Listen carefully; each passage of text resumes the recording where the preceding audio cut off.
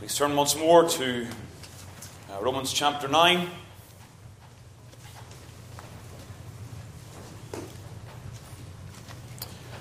Romans chapter 9. Going to read again just the verse number 3 of the section we've read together. Romans 9, the verse number 3. Where Paul utters these profound words. For I could wish that myself were accursed from Christ for my brethren, my kinsmen, according to the flesh. Please, let's bow together again in prayer. We're back into the glorious pages of Scripture in the book of Romans. And yet with their glory there come certain challenges. With the Lord's help again. Please pray for yourself as we restart this series, that God would give you grace week by week to study the Word of God, to search the Scriptures, to ensure these things are so, to know the blessing of God in the understanding of His precious Word. Let's all please pray. Eternal God, we do come with a sense of our need. We realize, O Lord, that in all the Scriptures there are some of those profound concepts contained in this portion of Scripture. We're coming to things that are deep and mysterious. In fact, in this chapter we realize, O Lord, that there is the timing of putting our hand upon our mouths, realizing that Thou art God and we are but men. Help us, Lord, to have that humble spirit when we come to the Word of God week by week. We thank You for the privilege that is ours to study Scripture, to have the Bible in our own language, to plumb the depths of the Word and seek to discern Your ways in this world. We thank You, Lord, that again, coming over all of these things, overarching all of this truth, is the fact that Thou art a God of kindness and mercy, and You delight to save sinful men. Oh God, may these things comfort our hearts and encourage us in these difficult days. Grant us grace, we pray, in Jesus' name. Amen. Amen.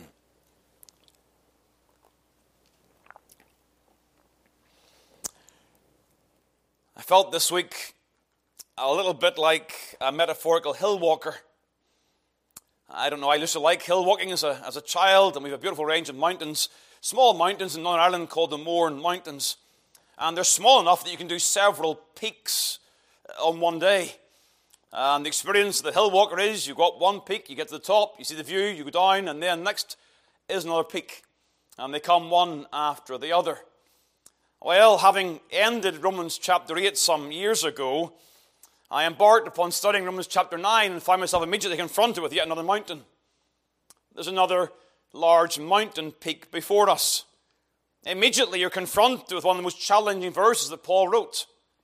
I could wish that myself were accursed from Christ for my brethren, my kinsmen, according to the flesh.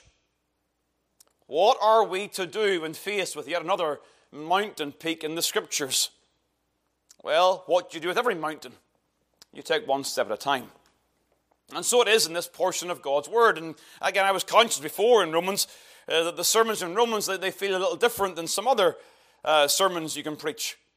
You've got to take things in small chunks, little by little, bite by bite, and try to make your way through the material. So let me begin with a reminder. Chapter 9 follows chapter 8. An obvious assertion, but we should never forget it. I've taken a large break in our studies, and it may give you the idea that, well, chapter 8 finishes one part of Romans, and now we go on to a brand new part, and they're not connected. Oh, they are intrinsically connected, and you've got to keep that in mind. But even while we remind ourselves of the connection from chapter 8, we should also see that there's an issue in Romans being left hanging for 8 chapters. You go back to chapter 1, and you see in chapter 1 the declaration of Paul's determination to preach the gospel. His zeal, his readiness, his eagerness to preach the gospel in Rome. And again, you know the very well-known verse number 16, for I am not ashamed of the gospel of Christ, for it is the power of God unto salvation to everyone that believeth, to the Jew first, and also to the Greek. Now, it is that last section that's been left hanging all these chapters. Oh yes, he's dealt with the unity and the similarity of Jew and Gentile.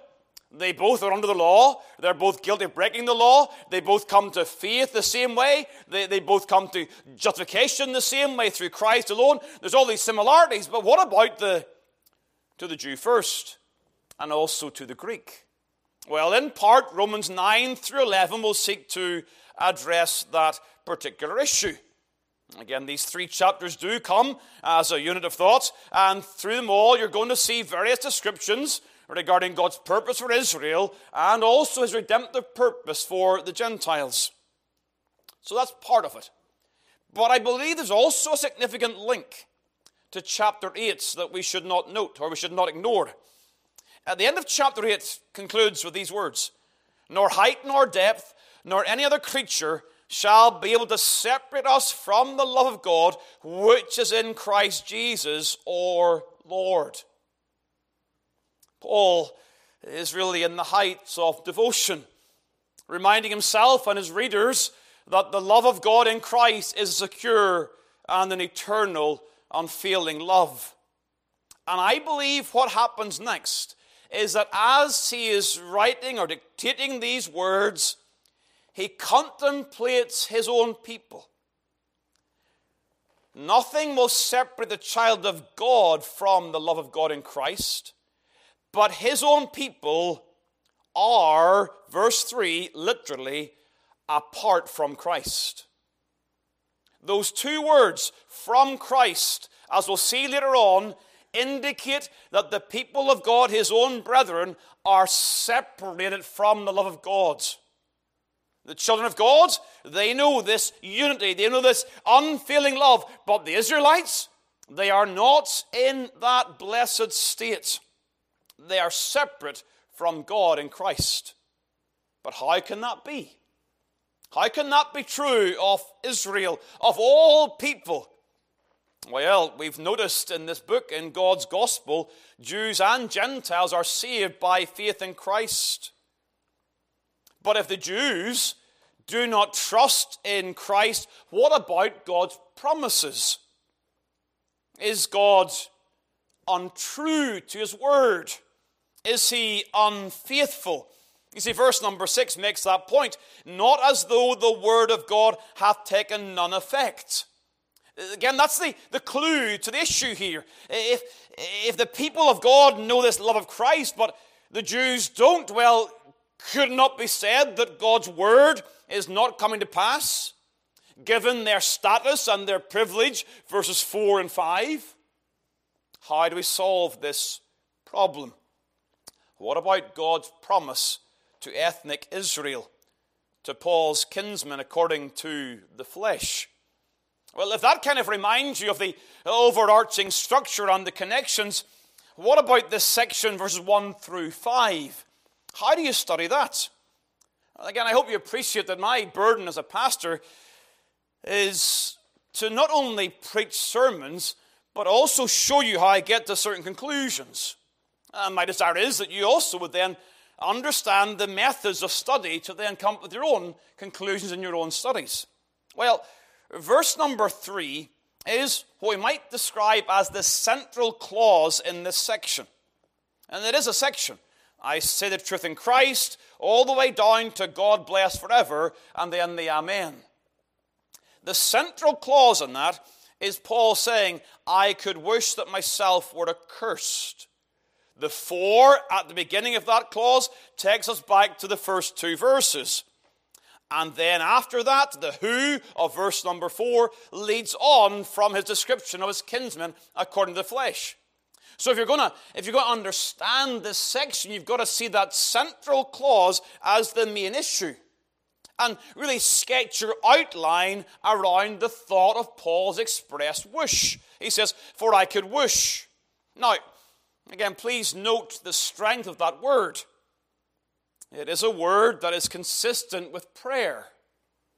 Again, it's used that way in 2 Corinthians chapter 13, verse number 7. Now I pray to God that ye do no evil. Again, it's being used, the same word, wish here in Romans chapter 9, but praying to God, 2 Corinthians chapter 13. It's also used for prayer by James, confess your faults one to another, and pray one for another, or wish the best one for another. But this desire is a desire that's coming to God in prayer. That's the seriousness and the strength of his desire. So let me give you an outline of these 5 verses. The first thing is really the sense or the meaning of his desire.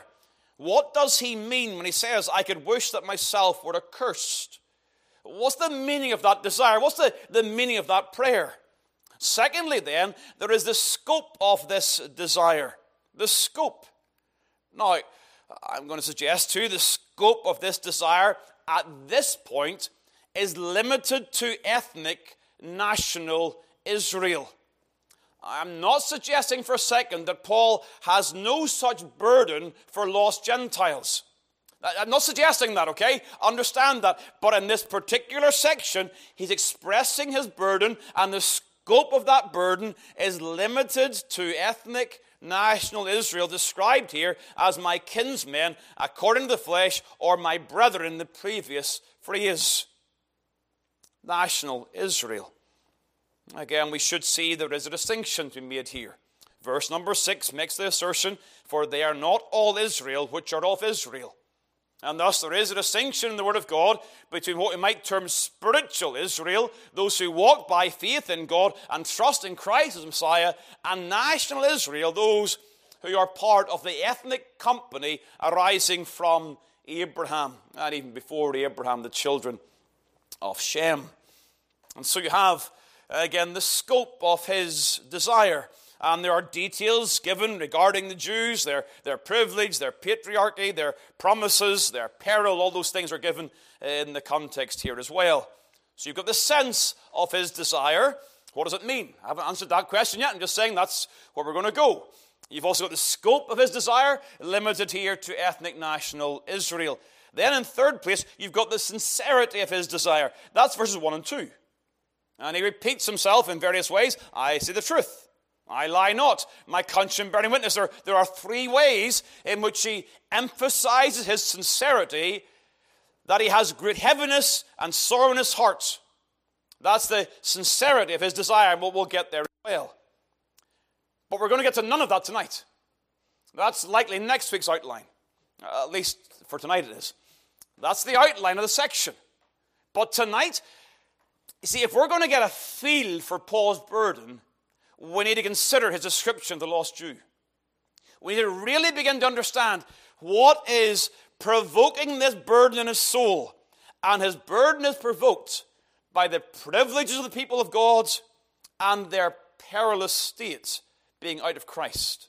And so that's what I think we should do tonight. A people who are privileged, but in eternal peril. Again, I emphasize, he is looking at this as a nation. He's not reflecting upon particular individuals, because there are some, even in Paul's day, who, like himself, were converted to Christ from ethnic Israel. He's looking at this on a national level. Again, because God's covenantal promises were on a national level. And Paul here is thinking of the nation as a whole. Again, down in verse number 27, he emphasized this point. Though the number of the children of Israel be as the sand of the sea, a remnant shall be saved. He's not ignoring the remnant, but his burden is for the nation as a larger body. He's concerned for the unbelief of national Israel. So let's think of this. Again, you'll see in your outline, I've given you 6 headings, and we're going through this very, very quickly tonight. They are, first of all, a people who are chosen of God. A people chosen of God. Now here I'm tying together some of these phrases in verses 4 and 5. And there are 3 in particular that come to mind that emphasize God's choice of them. They are the Israelites. They have the adoption. And whose are the fathers. And those 3 things to me all together point to the fact that this is a people chosen of God. The fathers. Well, who are the fathers here? I think immediately we would say they are the patriarchs going back to Abraham, and on this occasion you'd be absolutely right. Look back at chapter 4 and verse number 11. Chapter 4 of Romans and verse number 11.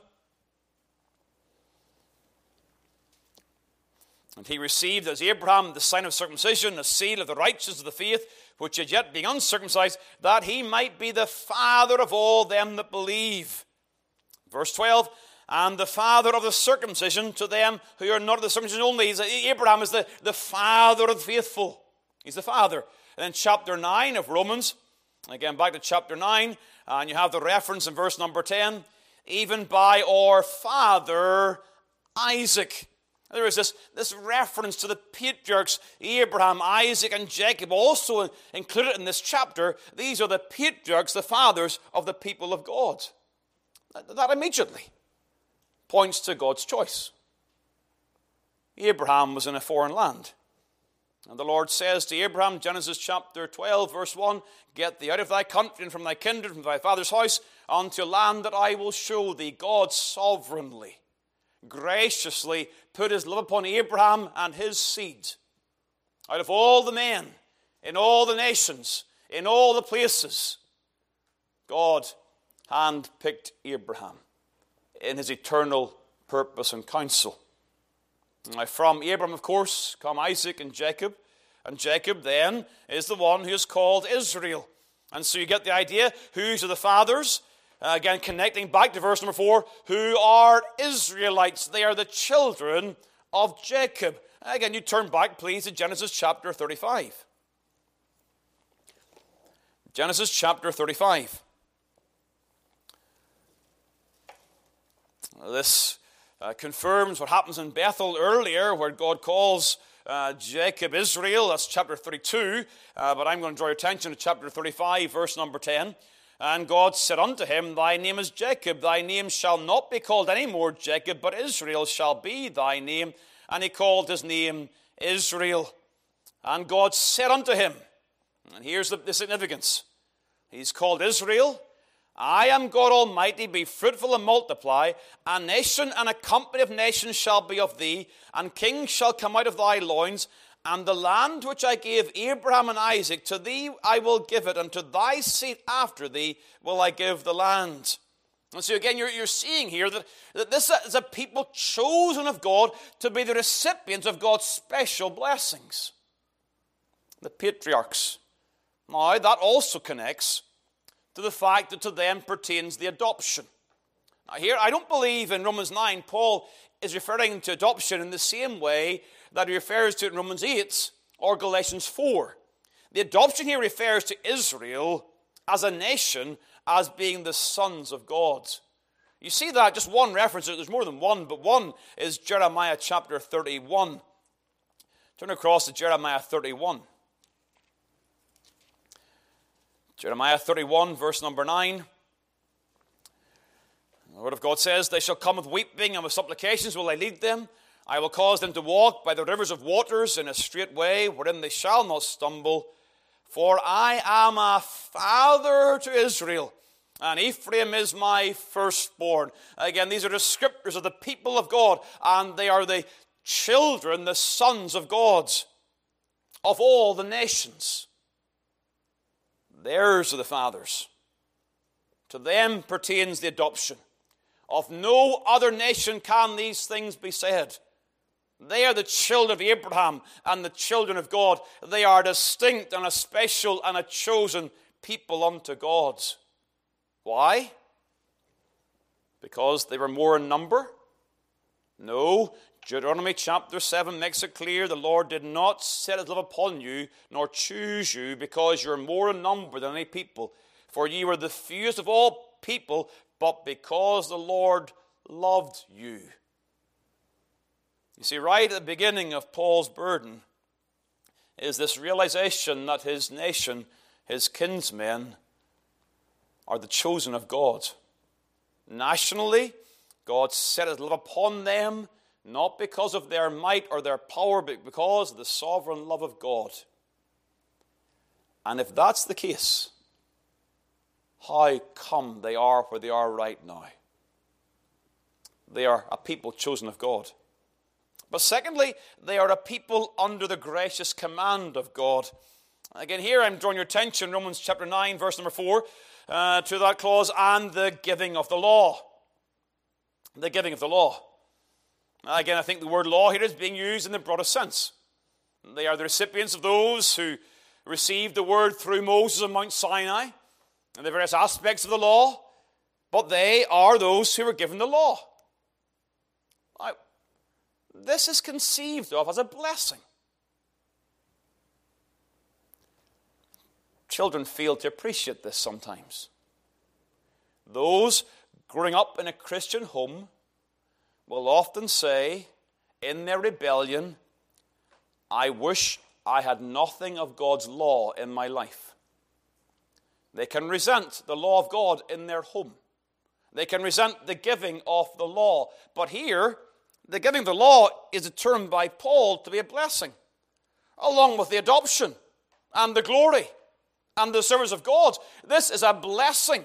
You see, we understand the law is that which reveals God's character and God's will. And the law is for the good of mankind. And it's always, always, always better to know God's law than not. It's always better to have a knowledge of the law of God. Oh yes, in our conscience, Romans 2, we are without excuse, even those who do not have the law of God in their hands. But it's a privilege to have the law of God. The guidance to know this is the way of blessing. This is the way of prosperity, even in this world. To live according to God's law. There are people under the gracious command of God. Thirdly, there are people who enjoy communion with God. Here again, I'm going to pull together a couple of things. Who are Israelites, to whom pertaineth the adoption and the glory. And then later on, and the service of God. And the glory. Again, traditionally, the glory here was felt to refer to the presence of God in his Shekinah glory. The pillar of cloud, the pillar of fire, the presence of God over the holy place. Again, when atonement is offered and God comes down, the glory of God in his presence. I would say one thing. I believe that is the right interpretation, but I won't ignore one other thought that comes to mind in this. Over in chapter 9, in verse number 23, there's a reference to glory that looks to the future. Romans 9:23, that he might make known the riches of his glory on the vessels of mercy, which he had afore prepared unto glory. And again, there are some who are writing on this material, and they're suggesting that the glory involved in Romans chapter 9 is the future glory expected for the people of God, the Israelites. And so they see it in that regard. But I don't think these things are in conflict. The future glory later on in chapter 9 is pictured in the glory that Israel knew in the wilderness. Because what is our hope and our glory? It is being with Christ forever and forever. It is in communion with God. And so, yes, the people of God in the Old Testament, they knew the glory. They knew the presence of God. And that foreshadows the future glory that we will all enjoy as the vessels of God's mercy. The glory. But there's also the matter of the service. This word service, the service of God, is a word that denotes divine biblical worship. It's used particularly in Hebrews chapter 9 regarding Old Testament worship. Romans 9 verse 1, then verily the first covenant had also ordinances of divine service. The first tabernacle accomplishing the service of God, Romans 9 verse 6. So the service here is the worship of God. So let's put this together. I've given you the title here. These are a people who enjoyed communion with God. They enjoyed the revelation of God's presence. The word of God in their ears, the presence of God in their worship, the sacrifices of God, the ground of this communion. They knew forgiveness of sins, and then God comes down. No other nation knew that blessing. The blessing of the Most High God coming and dwelling with them. You see all this together. Turning back, please, to Exodus chapter 29. And just one cross-reference that ties all this together. Exodus chapter 29. And the verse number 42. This shall be a continual burnt offering throughout your generation at the doors of the tabernacle of the congregation before the Lord, where I will meet you to speak there unto you, and there I will meet with the children of Israel, and the tabernacle shall be sanctified by my glory.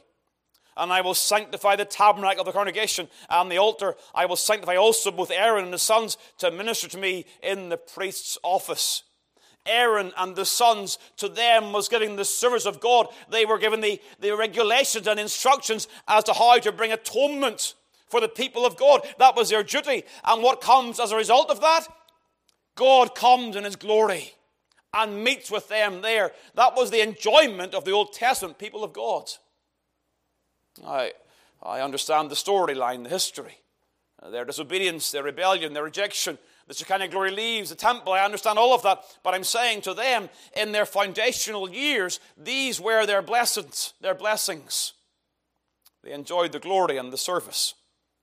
Fourthly, then, they are a people who received the covenants of God. Again, back across to Romans chapter 9, you have that direct assertion. Here are the Israelites, to whom pertain the adoption and the glory and the covenants. The covenants. Again, commentators love to debate these things. Which particular covenants? Well, why do we have to narrow it down? I think certainly we see God coming in covenant and mercy to Abraham, Isaac, and Jacob, and then to the people of God through Moses, and to David after that. There are these divine covenants that reveal the redemptive purpose of God. You see, you look across to Ephesians chapter 2. Ephesians chapter 2. Again, it's often the case in our series in Romans. I'm encouraging you to bear with me through the teaching component of this, and we'll try to make application going along. But Ephesians chapter 2 and the verse number 12, you have the reference again to the Gentiles. That at that time ye were without Christ, being aliens from the commonwealth of Israel, and strangers from the covenants of promise.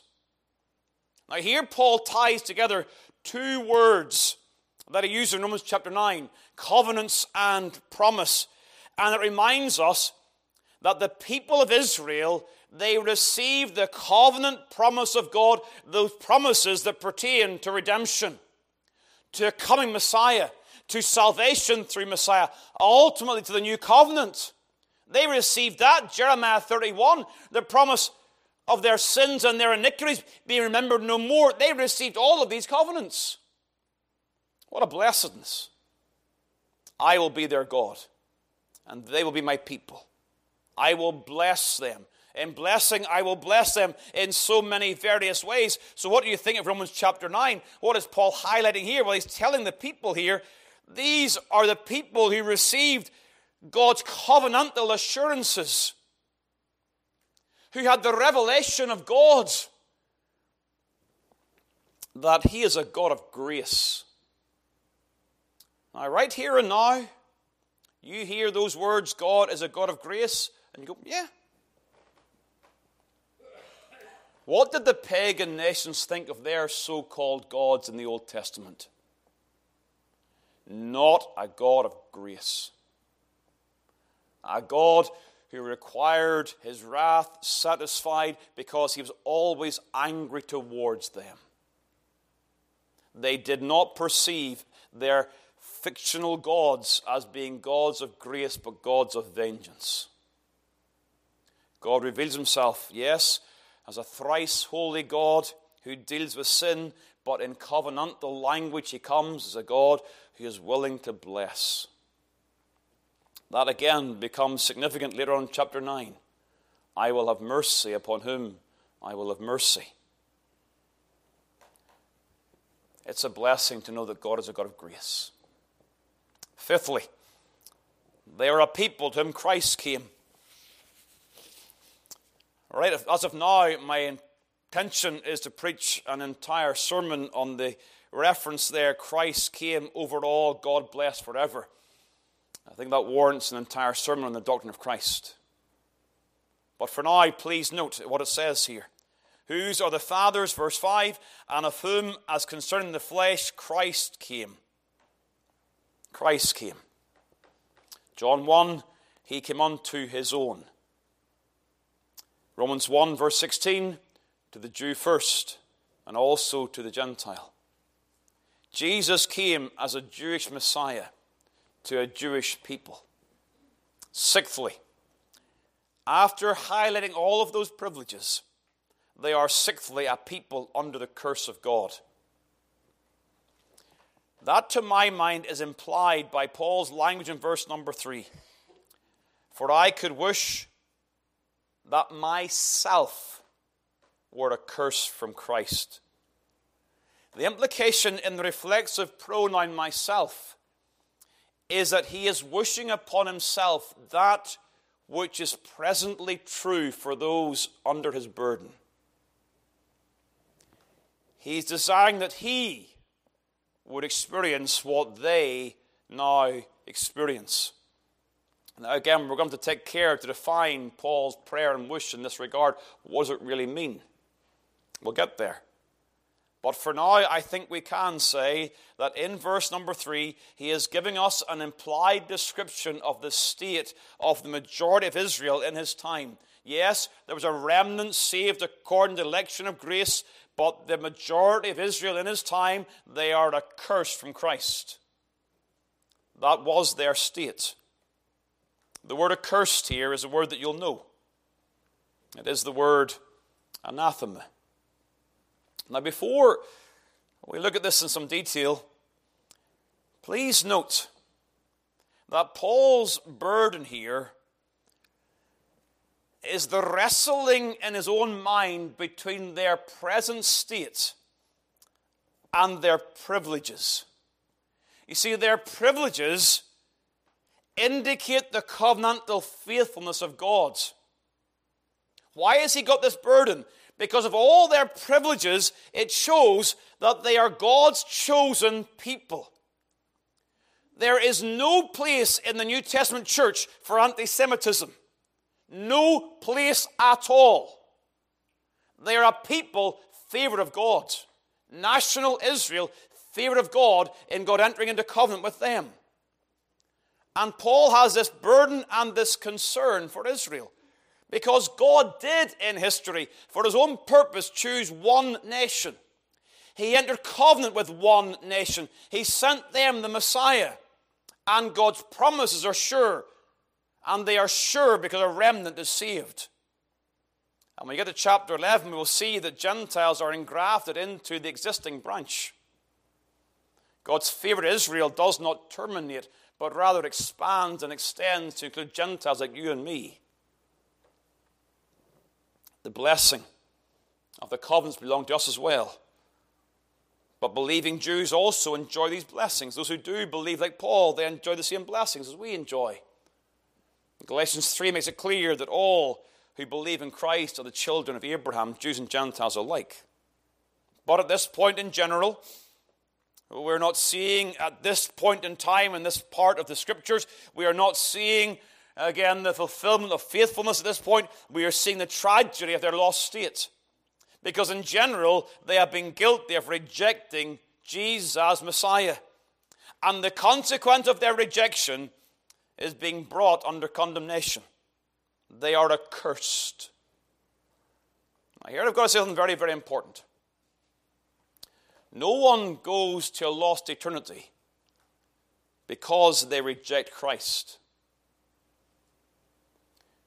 The rejection of Christ is but one more sin to add to the catalogue of sins already committed.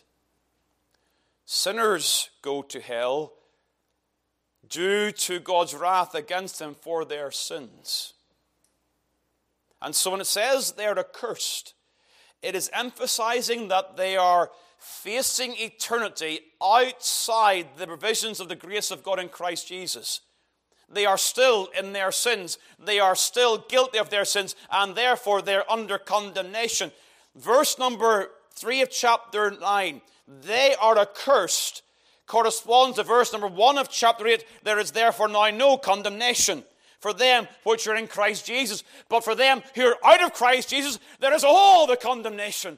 An infinite weight of condemnation upon those who are out of Christ, including unbelieving Jews, no matter their privilege. You see, Paul is going to show us later on in chapter 10 that the Jews were indeed guilty of rejecting the gospel. Look at chapter 10, verse 20. He quotes from Isaiah chapter 65. Chapter 10, verse number 20. But Isaiah is very bold and saith, I was found of them that sought me not, referring to Gentiles. I was manifest unto them that asked not after me. But to Israel, he saith, all day long I have stretched forth my hands unto disobedient and gainsaying people. And again, the context is of God's open-armed mercy towards Israel, and yet their rejection of his mercies. And in light of that, they are still in their sins. You see, Christ himself in his ministry warned of this. Turn back to Matthew chapter 8. The unbelief of Israel was in the forefront of Christ's mind. There is a centurion of Capernaum, Matthew 8, verse number 5. The Lord marvels, verse number 10, at his faith. Verily I say unto you, I have not found so great faith, no, not in Israel. And the point is, where should you expect to find such faith but in Israel?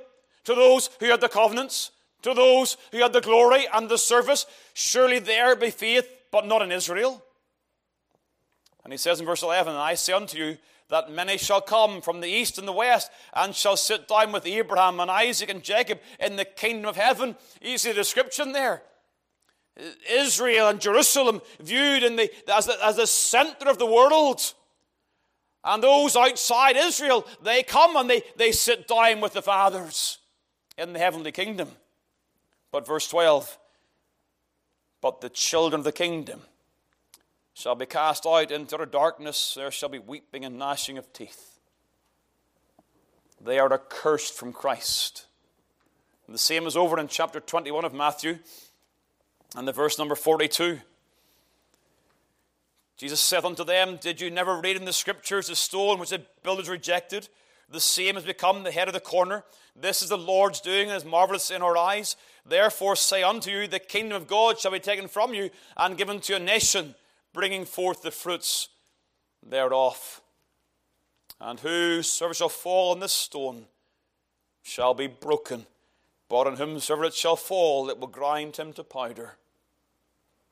The warning of judgment.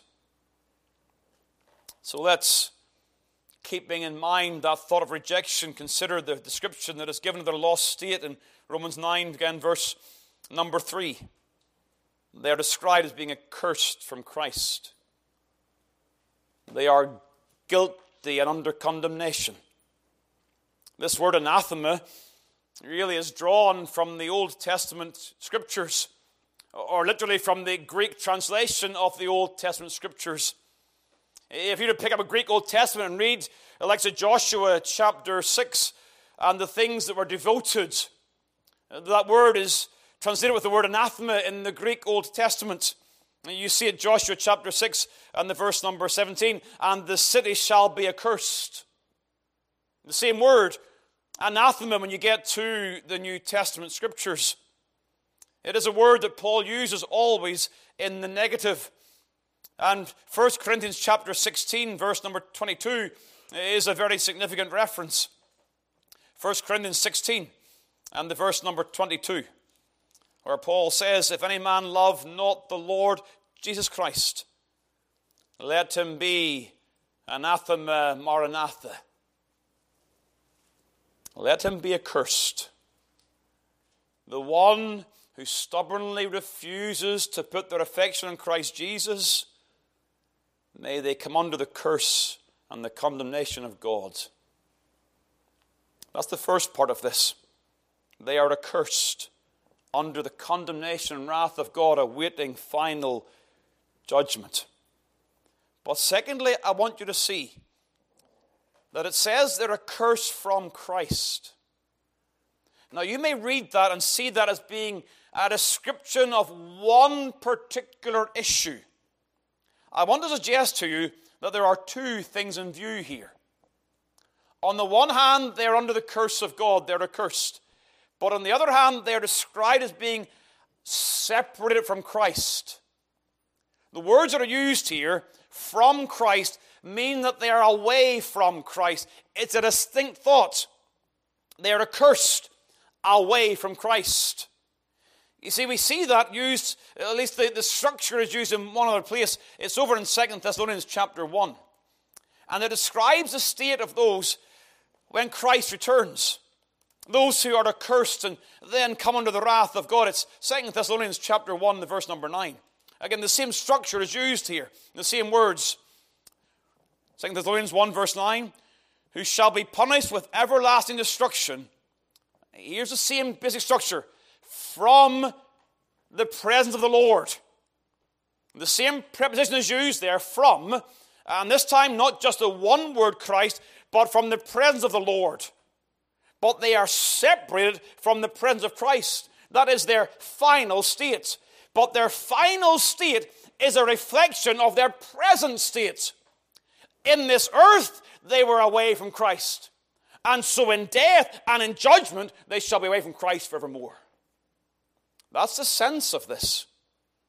Despite their privileges, they had rejected Jesus, Messiah. And they were outside fellowship with God, under God's condemnation. I want you to please understand what it means to be outside of Christ tonight. I think if I said to you that every blessing you enjoy as the children of God is found in Christ, wouldn't you assert that? I hope you would. Everything you enjoy as a child of God is because of Christ. As Calvin described it, every spiritual blessing comes wrapped up inside Christ. You get the gift of Christ and you get every spiritual blessing. Everything we enjoy is found in Christ. Forgiveness, adoption, peace with God, all of these things, they are found in Christ Jesus. Now, if it is the case that all grace is found in Christ, then it's also the case that there is no grace found outside of Christ, no saving grace outside of Christ. Which then means that those who are cut off from Christ, those who are separate from Christ, they are devoid of any spiritual grace. They know no grace. Again, I'm not describing the common grace of the sun and the rain, but they know nothing of anything of the grace of God, because God's grace is only found in Christ. And to be outside of Christ is to live without any grace. Is it any wonder that Paul says, I have great heaviness and continual sorrow in my heart? He understands things that we are just scratching the surface of. He understands the solemnity of people who he loves ethnically, those of his kinsmen. He loves them. And his heart is burdened for their spiritual state. We ought not to read those three words, accursed from Christ, without feeling the weight of those words for all who are out of Christ in this building and outside this building tonight. If you're not saved tonight, you're under the curse of God. For those who do not believe the gospel, the wrath of God abides upon them. Anathema is written over your head. You're outside of Christ, devoid of every spiritual blessing. Feel the weight of that, please, tonight. Feel the burden of your lost condition and run into Christ. You see, as we close, please note the things that Paul considers a privilege. The revelation of God's law, the revelation of the gospel and the covenants, a sense of the reality of God's presence, the glory and the service of God. Dear people in this church, you have all of these blessings. You have the very same blessings. You have a revelation of God and His grace. You have a revelation of God and His law. You know God to be a judge of all the earth, yet you know God to be gracious. And you have a sense of God's presence in worship. You're in the place where the people of God come together and praise His name. You have those same blessings, and yet are you going to make the same mistake? and reject the Christ of God? Are you going to spurn Christ tonight in the gospel? Such privilege. And yet a curse from Christ. Today is the day of salvation. Your present state need not be your eternal state. Praise God, there were those who perhaps, as Paul wrote, were accursed from Christ, who then came to know Christ and were loved of God and enter the glory and the blessedness of Christ forevermore. I hope you get this. I hope we begin by God's grace to have something of this great heaviness and continual sorrow in our hearts.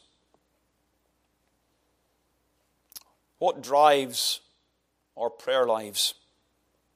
What drives our evangelism? Well, I hope you would say the glory of God in Christ Jesus. But there is a tremendous driving force in the consideration of what it means to be a curse from Christ, without God and without hope in the world. Please join with me in prayer. Let's seek God's face. I'm going to pray a general prayer, praying for God to stir our hearts with regards to the need in this area. But I know all of you have burdens for people out of Christ. And with their names in your mind, join in prayer. Lord God, have mercy upon the lost. There are some, O Lord, that are near and dear to us, and they have known unspeakable spiritual privileges. And yet right now they're accursed from Christ. O Lord, for the glory of your Son, and for their eternal good, be pleased to save their souls. Work in their hearts, O God, by the power of your Spirit. We thank you, Lord, for the names upon our minds right now. The book is not closed. There's still time. O Lord, make no tarrying. Speedily come and show them mercy, we pray. For your name's sake. Bless this word to our hearts. Help us to understand these things, and that we begin to feel something of the burden of the apostle, and that we might share that same burden. Lord God, bless our hearts. In Jesus' name, amen.